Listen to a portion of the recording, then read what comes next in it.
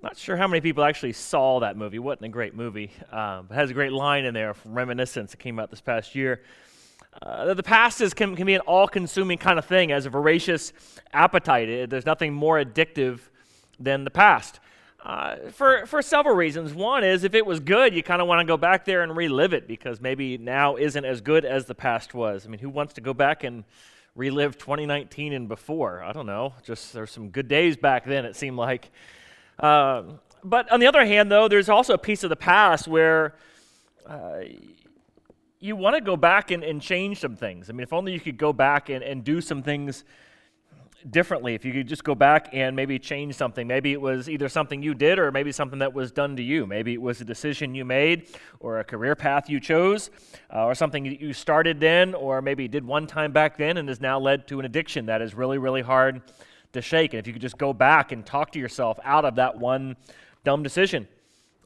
For many of us, the past is why we struggle with issues of depression or a lack of self-confidence because of the pain that's brought from our past or the grief from our past. And all those sort of fall into a category that we typically talk about as regret. Regret is where you want to go back and change the past. One thing I love about how Celebrate Recovery ends, almost go sometimes just so I can recite the Serenity Prayer, which, is about the issue of regret. Accept the things I can't change and change the things I can. Regret is all about trying to go back and change things you cannot change. It wants to go back into the past and deal with these woulda, coulda, shouldas kind of thing, but you can't go back into that place. And part of the frustration of regret is you kind of wonder, how could I have made such a dumb decision? That's kind of where that regret goes. Like, how could I have made such a dumb decision back then? And that goes hand in hand with the reason why we say hindsight is 20/20. And the reason why hindsight is 20/20 is because, in part, back then you didn't know things that you know now. There was uncertainty then that you made a decision with all the uncertainty around. And if you'd only knew then what you know now, if you'd only known January of 2020 to buy Zoom for around $60 a share, you could have sold that in October for $550 a share. Just do that math real quick. I mean, what if you had just sold your house, bought all the shares you could of Zoom, and sold it in October? Done. I mean, there it is. Life's over. If only you had drafted Tom Brady somewhere in the first 5 rounds. Every single team let him go by for 6 rounds. Nah? You're a Redskin fan. Of course you wouldn't have drafted him. I'm sorry, I can't help it. You probably would go for Heath Schuler or somebody like that. I don't know. Or a whole string of guys, right? Nah, we don't need them. Anyways, wow. Okay. For some of you, your regret is going back over, if only I hadn't signed that contract with that company, with that partnership, with that person, because I didn't know that they were a liar and they'd betray me. I didn't know how life would turn out. But the thing about all those things is you didn't know those things back then. A lot of those things you couldn't have known back then. And so you're judging yourself on a past decision because of things that you know now. I remember when I made my first stock investment, a very wise and wealthy stock investor was talking to me about it, and I said, wow, if I had only waited to sell it. He goes, no, don't do that. And what I was bemoaning was the fact that had I just bought the stock a week earlier, I could have bought it for less, and if I had just held it for a couple weeks afterwards, I could have sold it for more, because like the bottom and the top was here and here. And he said, here's the thing, that's a fallacy. Nobody ever buys a stock at their lowest and sells it at their highest. It never happens. He says, in all my years of investing, on occasion, a few times, I've actually bought a stock at the lowest it went. I actually hit it within $1 of rock bottom or within a few percentage points of rock bottom. And only in a few times in my life have I ever sold a stock right near in that kind of crest of the pinnacle. But never have I ever bought one stock where I bought it at its lowest and sold it at its highest. So don't ever buy a stock and compare what could have been, because that's a lottery ticket. That's a fallacy. You can't know in the moment what the best decision is sometimes. Sometimes there's just an element of uncertainty. So you can't go back over with hindsight and beat yourself up over not making a wise decision that you just couldn't have known about. The other thing about hindsight, though, that we also fail to consider is temptation's not a factor in hindsight. Like in the moment, temptation's real. When you look back over something, you ask yourself, how could I have been so dumb? Why would I have made such a dumb decision? Because we don't have temptation hindsight. Like nobody after dinner goes back and says, man, I really should have had that apple sundae. No, you don't have any temptation. However, you eat the apple sundae because you're not thinking about anything other than the moment. You don't think about the cost of the apple sundae. You don't think about it. Like for instance, is there anything more depressing than running on a treadmill and seeing that little thing over on the right-hand side that tells you how many calories you've burned? Right? You'll be working up a sweat, dying, and it's like, congratulations, you've worked off 120 calories. That's it. If I'm going to work this hard, that better be like 1,000 calories.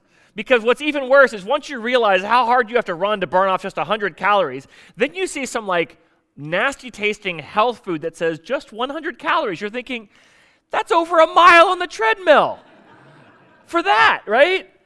But you can't know in the moment the cost because temptation blinds you oftentimes to the cost. And so you make really dumb decisions in the moment. You purchase things you should never have purchased because you just think to yourself, oh, I can pay for it. You don't realize how much you've already charged in the moment.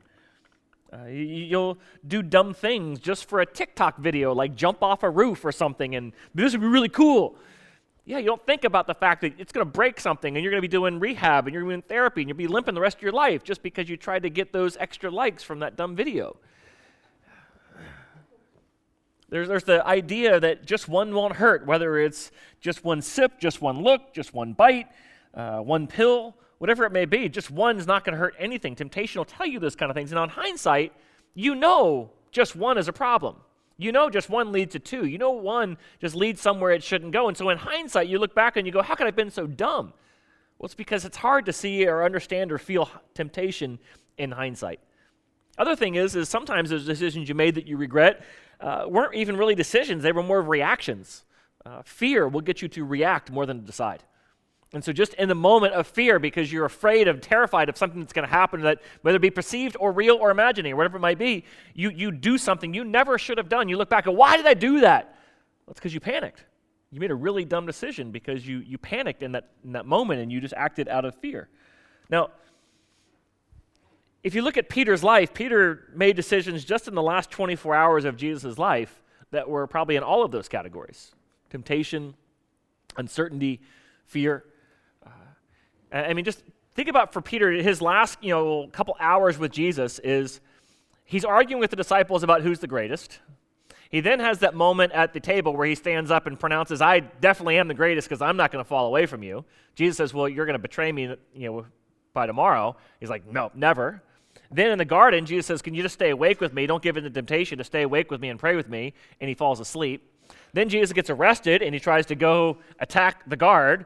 And Jesus tells him, nope, nope, we were not here to attack the guards. That's not what we're doing here. So he messes that up. And then after that, he follows Jesus and he denies that he even knows him. We know one of those was definitely out of fear. He was afraid of a little girl. And so he's out of fear, he does it. And then he goes out and he hears the rooster crow and he realizes what he's done. Now, you think he was filled with regret as he heard about Jesus dying on the cross, put in the tomb? What was the regret worse? On Friday and Saturday after Jesus' death, or do you think it was worse Sunday on the resurrection? I mean, you want to talk about should have bought that stock, right? Like, think about the uncertainty of the decision. Now, had Peter known, listen, here's the deal. If you stand by him and they crucify you, you'll raise from the dead with them. Wouldn't that have changed your game plan on day of, right? Would you have been afraid in the moment? Would you have denied? No, not if you knew how it was all going to play out, right? Like, if you had known this was the last night you were going to be with Jesus, wouldn't that have changed whether or not you would have stayed awake in that moment or at least gotten some sleep the day before? You'd have done something differently if you'd just known, right? So there was uncertainty in there. There was temptation there, whether it be to really show I really am the greatest. Maybe there were some pride issues in there. All those things come into play. And what's comforting is that when you read about the story, many of y'all know, I say this every week, but this truly is. John 21 really is my favorite story. There's a couple of, my favorite verse is Psalm 27:13, but my favorite story in the Bible is that one from John 21. And that's where Jesus and Peter have this conversation on the beach after this is all played out and Jesus is risen from the dead. And it's not just what Jesus says to him, but it's also what he doesn't say. Now, A lot of other times in the Bible, when the disciples mess up, including Peter, he would say to them things like, what, don't you have any faith? Can I not leave you guys alone for 5 minutes? And you kind of wonder, why is it Jesus doesn't say that here? He certainly could. It would certainly be warranted, right? Well, all those other times where Jesus says it, it's in the moment. They're not dealing with regret. They just did it. You know, they're in the boat, and they're freaking out because they think the boat's going to sink, and he's back there sleeping. And he's like, come on, you guys have little faith? Seriously? I just fed 5,000. Now you don't think I'm going to take care of you right here? Come on, what's with you guys, right? He's sort of correcting the moment. Here, though, it's not about correcting the moment. Peter's already dealing with regret. And Jesus doesn't walk up and go, where's your faith? Like, how could you not have done that? Or, how do you like me now? I mean, something like there, you would think that he might say something in that moment, like, seriously. But rather, he just asks him, Peter, you love me though, right? You love me, right? And Peter has this dialogue. I don't want to get too much into it. I've gotten it in the past. They're having this dialogue where he's saying, you love me. And he's like, well, not like you love me, not like I thought I loved you, but, you know, I do kind of love you, but not in the same way I thought I did before. They go back and forth with that. And Jesus, you know, addresses that, like, okay, you love me. Let's just start with the baseline that you love me. But I also want you to know nothing's changed about my calling for you either, Peter. Go feed my sheep. I told you on the first day, be fishers of men. He says, you're the same kind of thing. Go feed my sheep. You know, do the same thing. I don't want you out here fishing for fish. That's where he was. When I have this conversation in John 21, he's back out fishing for fish. He said, no, I've still called you. Just because you messed up doesn't mean I'm done with you. I still love you. You still love me. Now let's go ahead and let's do this. And then he also points him to the future, and he says, now listen, you made a mistake. You blew it there, right? If you'd known then what you know now, you'd have gone to the cross with me, right, Peter? Well, yeah, I would have. He says, here, one day you're going to get a chance to do this again. And Peter, one day you will actually get crucified on my behalf. That will happen. Don't worry about it. Don't beat yourself up over this. You'll have another shot at this. Now, the thing about Jesus is, and the thing about God is, nowhere in Scripture do you ever see God point to regret. Nowhere in Scripture do you ever say God ever wanting you to regret anything. Which seems kind of odd that God would never want you to regret a past decision. The thing is, though, there's another influence in this world besides God.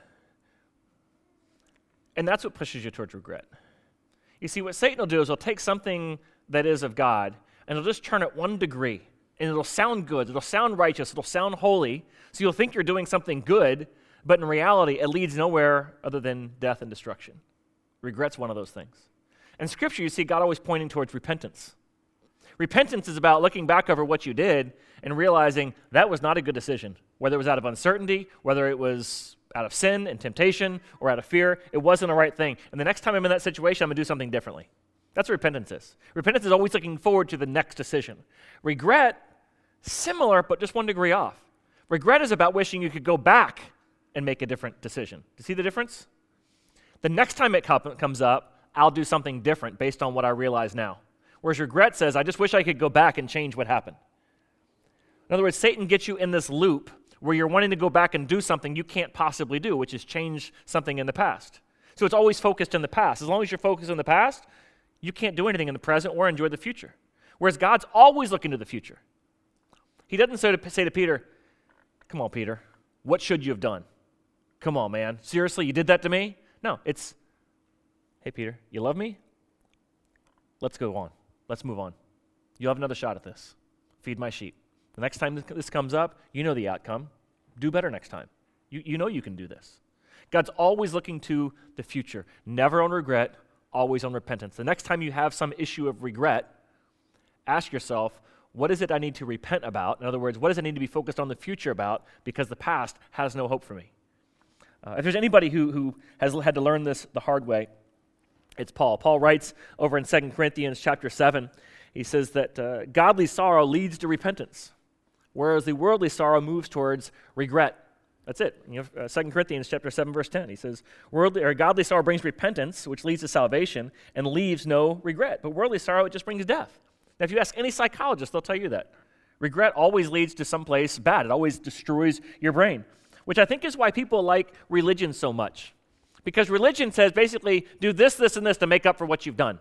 It sort of gives you an idea of like, well, you did this, so here's what you can do to make up for it. So some issue of piety or penance, allows you to make up for it. Like if you give enough money, then maybe that'll make up for it. Warren Buffett famously, after he pledged $1 billion to charity, he said this. He said, "Certainly there's more than one way to get to heaven, but this is a great way." Translation, I don't know how much it costs, but I think $1 billion will cover it.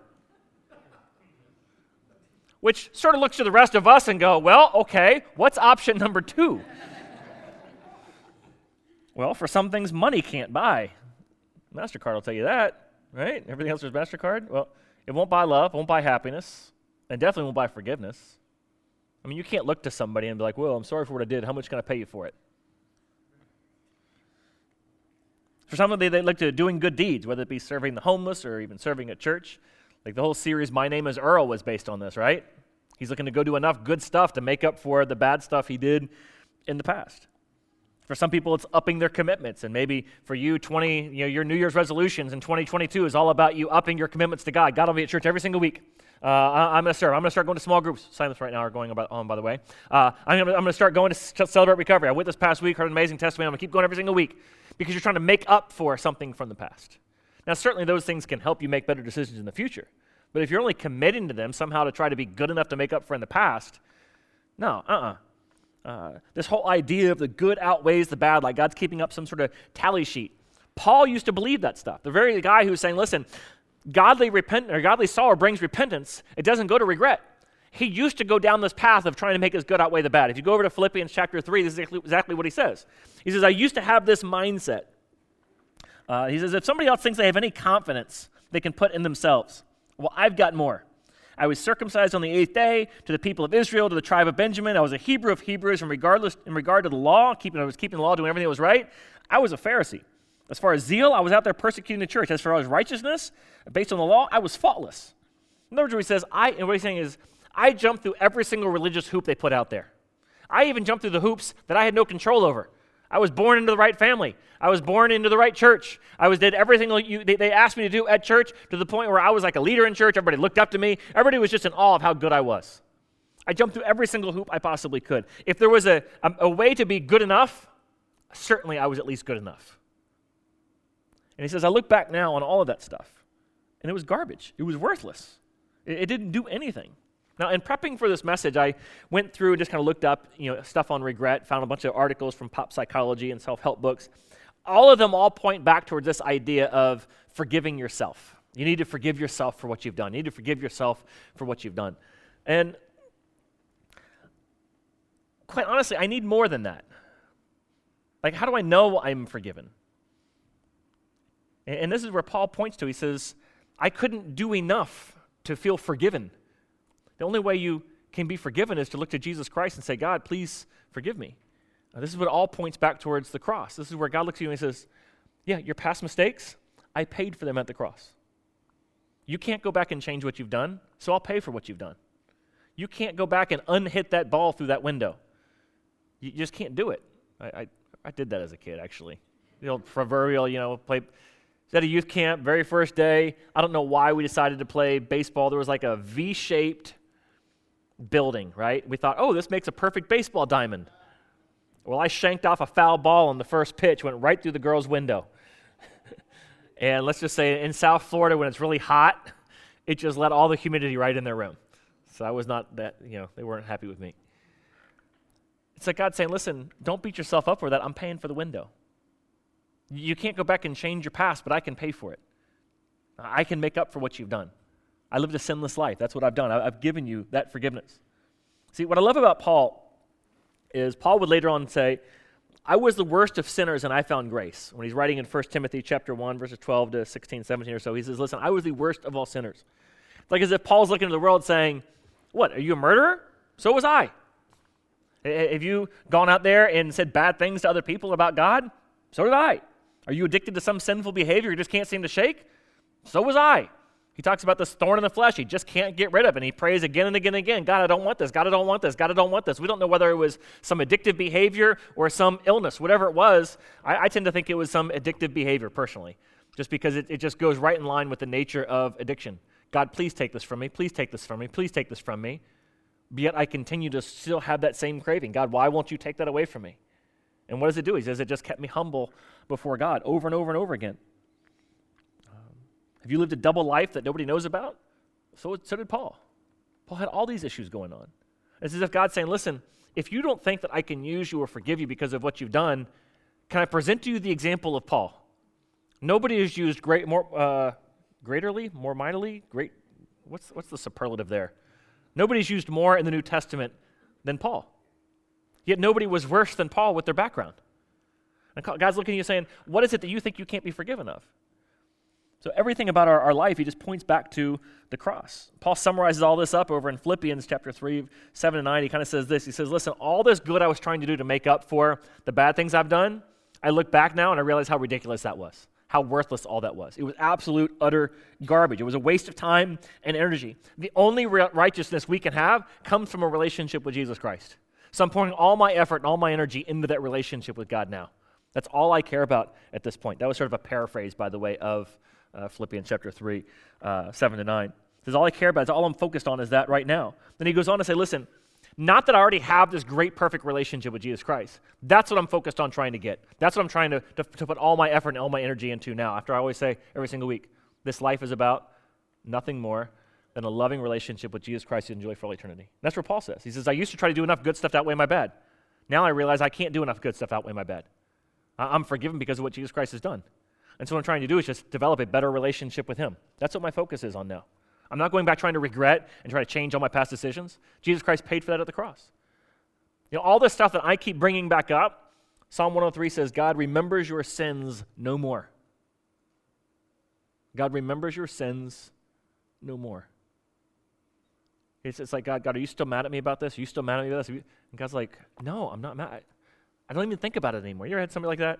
Like you're still thinking like this is an issue between the two of you. You're still saying you're sorry over it, and they're like, wait, what? What are you mad about? What do you think? No, I'm not mad at you about that. I'm done with that. I'm over that. And God says, I remember your sins no more. It's Psalm 103. As far as the east is from the west, that's how far he's removed it from us. So Paul says, listen, I'm not just focused on this relationship. Not that I've already attained this great relationship. That's what I'm focused on. I'm moving into this. And so he says, this is what I do. I forget what is behind. All that was sin, God forgave it. So forget about it, right? I can't even do a good job on that. That's what he's saying. Is like, I just forget about it. Everything that was sin, God's forgiven me at the cross, so forget about it. If it was sin, and it was forgiven for at the cross, forget about it. Forget about it. God says, I don't remember anymore. It's in the past. Yeah, but what about all those dumb decisions I made out of uncertainty or out of fear, those kind of things? All right, it was a bad decision. Can you change it?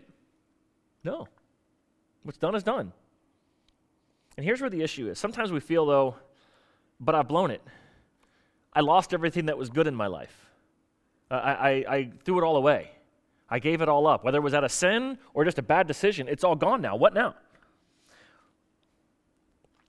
Unlike pop psychology that tells you just look to yourself, the Bible points to two things. One is the cross for your sin, and the second is faith for your future. In dealing with regrets, the Bible points to the cross for your sin and faith to your future. Now, the faith for the future part is this, is don't ever think what God has done in the past is the only good thing God can ever do in your life. Don't ever think the good that God's done in your past is the only good God can ever do in your life. Job gets to the point. Job says this after he's watched 10 of his kids die, lost his business, and lost his health. At the end of the story, he says this, I know now that you can do all things, and no purpose of yours can be thwarted. How many times have you said there's just no way God could ever? Everything I've lost now, there's just no way I'll ever get it back. No purpose of God's can ever be thwarted. There's nothing you can do to mess that up. Of course, the classic verse is Romans 8:28, God's using all things together for the good. Or we'll look at this later on in this series about Joseph with his brothers. He says all the things that you meant for evil, God used for good. Maybe some of the things that has been lost in your life and taken from you in your life had nothing to do with your decision. It was what other people did to you. And here Joseph is looking back and he says, even the stuff you guys did, which was meant for evil, God used that for the good. One of my favorites is Lamentations. Now, Lamentations, a setting of this, is Jerusalem's being destroyed and all the people are being carried off in captivity. Okay? Everything you know, your whole society is being destroyed. Your life and everything you had is gone. You've lost your house. You've lost all your possessions. Everything's in flames, and you're being carried off as a slave. And here's this passage from Lamentations. Maybe some of y'all have heard this passage before. I just want to make sure you know what the context is. This is Lamentations 3:22-23. The steadfast love of the Lord never ceases. His mercies never come to an end. They are new every morning. Great is your faithfulness. The steadfast love of the Lord never ceases. God never stops loving you. He never gets to the point where he says, oh, that's it, I'm done. I'm out of here. You push it too far. I'll let you into heaven later on, but I'm just sick of you. I don't even want to see you right now. That's not God. His love is steadfast. It doesn't change. We don't change his attitude towards us. Then he goes on and says, it never ceases. His mercies never come to an end. He never goes, that's it, I'm done blessing you. That's it, I'm done. If that's what you're going to do with my blessings, forget it. I do that as a parent all the time. All the time. Really? That's what you're going to do with the stuff I give you? Not giving you anything else. That was it. You're buying the next one. I'm not paying for anything more, right? God says his mercies never come to an end. Whether he says what? They are new every morning. So oftentimes we're chasing our past simply because God was so good in the past, we want to somehow get back to it. This is why the very first church I pastored was one of these churches. Oh, back in the 60s, this was an amazing church. What we need to do is everything we did back in the 60s so God will love us again. No. That's faith in the past, not faith in God. God's always moving somewhere new. He's doing something new. Things you can't possibly even imagine. He can break that paradigm. That's why God says, I know the plans I have for you. I know the plans I have for you. You don't know them, I know them. Can you just trust me in this? It takes faith to step into that and say, God, you're leading me somewhere new. So I said my favorite verse is Psalm 27:13. It ends with, my trust is that I will see the goodness of the Lord once again in my lifetime. That all of the good stuff I experienced in the past, either by my decisions or by other people's decisions or by my own sinful choices, have been lost and destroyed. I'm trusting that I will see God's goodness once again in my lifetime. I'm looking to the future for this. And if you're stuck in the past because you think God can't bless you anymore unless you can somehow recreate your past, or you got to hold on to that old blessing, God's saying, listen, my mercies are new. I'm moving you into the future. Can you just come with me in this? That's why Paul says, listen, for my past, I trust that God's been forgiven at the cross. For my future, I just want to have a closer relationship with Jesus Christ and become more like him. That's where I'm focused on. So I forget what is behind. I'm striving towards what is ahead. Isaiah looks to the people who are in captivity long after they've been in captivity for a while, and he says, forget the former things. Don't dwell in the past. I'm doing something new. Can you not perceive it? For some of you right now, that's the message you need to hear moving into 2022, is move on from your past. You know, one of the passages that always stuck out to me was when God talks to Samuel, and back in the Old Testament, the very first king they had was a guy named Saul. Saul made a lot of mistakes, messed a lot of stuff up. And it seems like as if Samuel kind of always had high hopes for him. Samuel was the one who God used to anoint him to become king. And Saul makes a complete disaster out of everything. And Samuel's kind of moping over the whole thing. He's got a lot of regrets about all of it, frustrated about it, his part in it. Maybe I could have done something better. Maybe I could have coached him better. Samuel even gets frustrated with Saul because he keeps messing up, and he's wondering, maybe God's, moved on from him because of something I've done. And so he's got all these regrets, and he's grieving this whole thing. And God just comes to him in sort of this moment, he shakes him and says, Samuel, how long will you grieve over Saul? I've moved on. Will you come with me? I needed to hear that once in my life. I was still grieving over something in the past. And God was saying, Steve, how long are you going to grieve over this? How long are you going to sit there and just, cry over it, worry about it, wish you could recreate it? You know what God does right after that? As soon as Samuel is ready to move on, where does God lead him? To anoint this little shepherd boy that not even his own dad believes in him, named David. And David becomes the greatest king in all of Israel. A man after God's own heart. A guy with a lot of mess-ups too, and a lot of past he had to work through in his life. But God does amazing things through where they go next.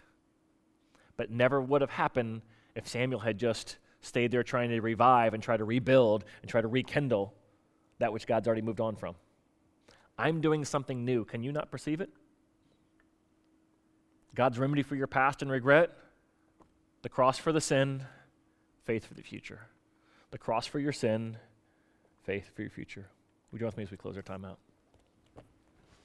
Father, I thank you, Lord, that you haven't given up on any one of us, that if you can use people like Peter, people like Paul, there's hope for every one of us in this room. So, Father, may we just come before you and just trust in your cross for our past.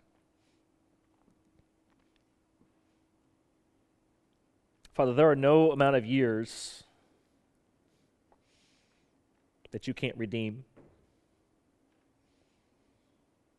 If Joseph can sit in the prison for 14 years and you still use him to do something amazing, Moses would wander in the wilderness for 40 years before you call him to lead his people out of Egypt. Father, may we trust your cross for our past failures and mistakes. May we put our faith in your future that you have for us, that your love never ends. Your mercies are new every morning. In Jesus' name we pray. Amen.